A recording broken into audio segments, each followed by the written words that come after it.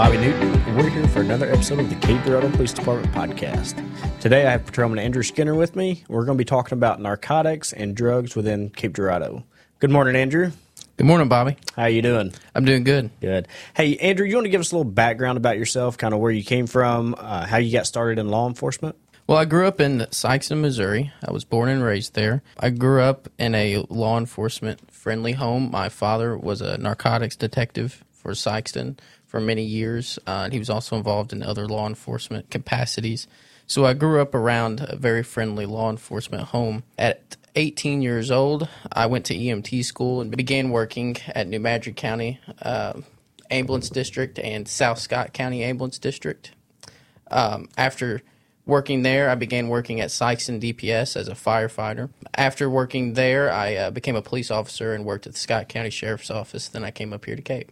Awesome. So even watching your dad grow up, or you grow up around your dad being in law enforcement, it's still you still wanted to do it after all the birthdays he missed and important events, because as you know, doing this job, you miss a lot of those events, but you still wanted to do it. Absolutely, absolutely. It's growing up in a home. It is a different type of impact on the family, some negative and some positive. So. Yep.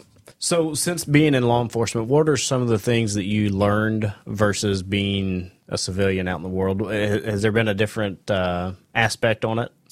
Absolutely. Something that was kind of a shock to me is until you get in law enforcement, you don't realize what kind of criminal activity goes on around you in your daily life. There's things that go on with your neighbors, more than likely, that you just never would have imagined or knew until you became a police officer and got involved with the law enforcement and criminal justice system. Yeah, what happens behind closed doors is a lot of times it stays behind closed doors. Absolutely. So I know you are big on arresting individuals for drugs and getting narcotics and stuff off the streets. What kind of draws you to that? Is there what do you enjoy most about that? The reason I enjoy getting narcotics so much is because it's a win-win scenario most of the time. You don't know what that person is going through. You don't know where you're at in the investigation of a whole line of a criminal enterprise, from, major drug dealers to lower drug dealers. But one thing you do know is when you get just, even if it's a small amount of narcotics off the street one time, you are potentially saving someone's life.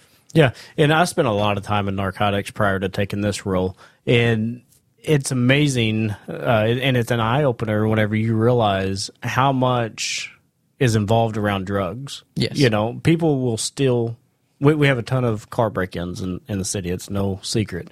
And a lot of that occurs because individuals are addicted to a drug, and they need the money to pay for that, so they will steal items, they will burglarize places, they'll do whatever they can to get that money because they have to have that drug. Absolutely. And, just the little time I have spent investigating these narcotic investigations, I have found myself, involved in firearm investigations, thefts.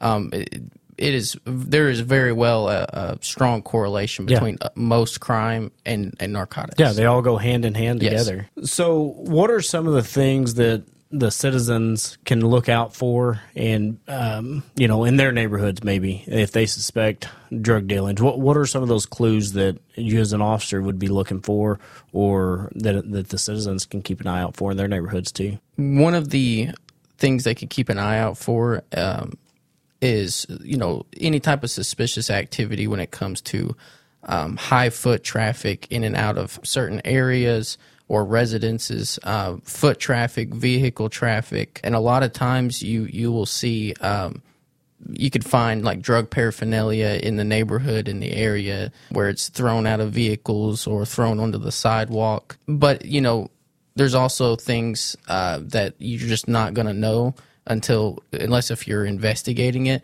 So it is imperative that, if they believe something is going on, whether it's a suspicious person or suspicious vehicle, to call us so that we can come investigate that. Yeah, and something that you mentioned too, it was eye-opening for me whenever I worked narcotics at the range of areas that drugs will cover. You know, I work drug cases from the poorest people in town to the richest people in town. You know, it knows no boundaries. It will make its way into wherever it wants to. And that's the thing. Just because you live in a nice neighborhood and upscale doesn't mean that your neighbor isn't peddling drugs or right out their back door, you know. 100%. So that's the thing, is a lot of foot traffic, a lot of vehicles showing up all times of the day in different vehicles too. You know, I mean, it's obviously if your grandma's coming to visit you every day, that's probably not a drug dealer, right? But if you've got multiple vehicles coming throughout the day, that's definitely what we call a clue. Absolutely. I want to talk a little bit about a case that you worked back in May. You know, we had the flock system. We got that put in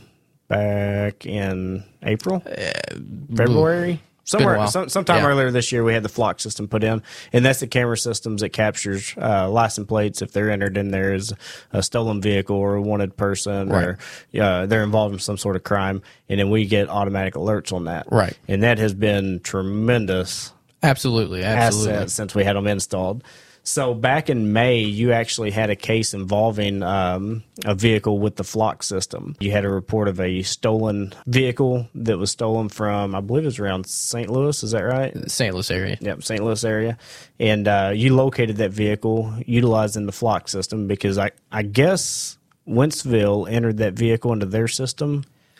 Yeah, so it was entered into the NCIC system, the law enforcement system that all of Missouri uses. It was entered into there, and then when Flock ran that license plate on its own, it popped as a stolen vehicle and then automatically sent it to us because of where it hit. Gotcha. Okay. And then you located that vehicle and conducted a traffic stop on that. So as I was reading that report, I found something that was kind of funny because it kind of took me back to my narcotic days. Whenever you made contact, you made contact with the driver of that vehicle, correct. And he was being followed by a female, correct? Yes. Yeah.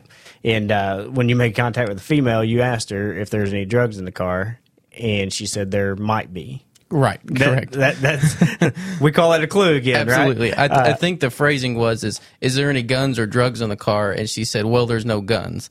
So right. Didn't answer my other question. Then she said, well, maybe there's drugs in the car. I drive my vehicle every day, and I can guarantee you there's no drugs in my car. So, like I said, we call that a clue. And again, you were focused on the driver of the stolen vehicle, and then this female was following him, and she correct. stopped as well. And you took that extra step once you had him secured to make contact with her versus just telling her, hey, get out of here. You're not involved in this. Right. You kind of put two and two together and said, there's something going on here. Absolutely. That's amazing. That's testament to the work that you put in to, try and keep these drugs off the street. With that, you ended up searching her vehicle. Correct. And you located 98 pill capsules that contain fentanyl. Correct, yes. So that was a lot of fentanyl that you got off the street. And, absolutely. And that was just one pop there, so that was really good. You also located methamphetamine in there, along with some prescription pills. Yes. And my understanding is they literally came to Cape Girardeau, to our community, to distribute these drugs. Yes, after they were placed under arrest, we did some interviews here at the jail. And it was discovered that they had specifically came to Cape Girardeau in the stolen car to distribute and sell the fentanyl. That was a good chunk that you got off the street in that one pop. Correct. One night you got a lot of drugs off the street that was going to be distributed throughout our neighborhoods, given to our kids or family members. Well, these pills weren't just normal. These aren't prescription pills they got out of a bottle that they stole out of a car. These were homemade pressed capsules with the fentanyl inside of it. So this is not weighed by a professional pharmacist that is creating these pills. These are people who are not qualified to do that. So there's no telling how many lives we could have saved because someone thought that there was such amount in there, and there wasn't, and they were deceived, and it could have been more than they could have handled. Yeah, and I know, and these were the capsules. I know correct. Whenever I was working narcotics, we had a big bust where a gentleman that was taking Xanax pills and selling them as Xanax pills. Well, when we got the lab report back, it was actually fentanyl. Right. And he had a pill press and all that. So that's another thing is make sure you're not buying what you're buying off the street may not be what you're getting. Absolutely, especially nowadays. Yeah, it's everywhere. We've heard rumors of street marijuana containing traces of fentanyl. Yeah. It like I said, it's starting to pop up everywhere, and I don't get it at all. No, and I probably never will. Absolutely not. Again, make sure you're going to your pharmacy, to your doctor. Don't be going down to Joe on the street corner to buy a Xanax pill or any other type of pill, because you don't know what you get. And nowadays, the people's morals are a lot different, just generational difference. Just people are so untrustworthy. Yeah. Absolutely. Untrustworthy. And who knows, they may not even know. Right. They may believe it's something else. And as I mentioned before, drugs are everywhere. Correct. It's easy to get your hands on, unfortunately. But they're also in our school systems. Yes. And parents need to be parents. Yes. They need to know what their children are getting into. They need to know who their kids are hanging around with. They need to search their bedroom, you know. And what I tell a lot of parents is go to one of the local head shops and look at all the hiding spots that they sell. Oh, absolutely. You know, there's all kinds of... I've got a collection sitting on top of my gun safe of all of the cool things you can hide drugs in. Yeah. And it's not that I have drugs in them. I have them as, you know, examples for, you know, when I teach classes or I'm explaining anything, I could say, look, this is what your kids could hide stuff in, and it looks just like a soda bottle. Yeah, yeah. They got soda bottles, WD-40 cans. I mean, you name it, they've got them made. So I encourage parents just to go walk through and or get online and check it out. You know, you can buy them online. But make sure you're following up with your kids, what they're involved in, who they're with. Be a parent. Absolutely, absolutely. So we were... talking a little bit about the prescription pills and stuff. Something we have here in the lobby of our police station is a drop box. So if you've got a family member that passed away, or if you've got old prescription medicine that you need to get rid of, you can always just bring it in here, put it in the drop box. There's no questions asked, and we will send that off to the DEA, and they will dispose of it. So that's a good thing that we've got. And also, we have the anonymous tip line, and I believe you've had some experience with that, haven't you, Andrew? Yeah. The anonymous tip line is one of the best resources I think we have here at Cape, or close to one of the best resources. Just recently, using the anonymous tip line, someone submitted a tip, and it led us to find a vehicle that was involved in a shooting. It's all anonymous. You just type a little message in there, and it sends it to us, and it gets disseminated to who it needs to go to. It could be the biggest help we have that makes or break a case, and you don't have a name to it. Yeah, and because we've got typically, 7 or 8 officers working the road? Depending, and sometimes less. We have a city of 40,000. You know, we rely heavily on the community being our eyes and ears. Absolutely. They live in their neighborhoods. They know what's normal and what's not. Right. So this is a great opportunity for them to help out and hopefully make their community a better place to live. Absolutely. And you can always call us on our business line at 335-6621. Our anonymous tip line is 339-6313, or you can text Cape PD at 847-411.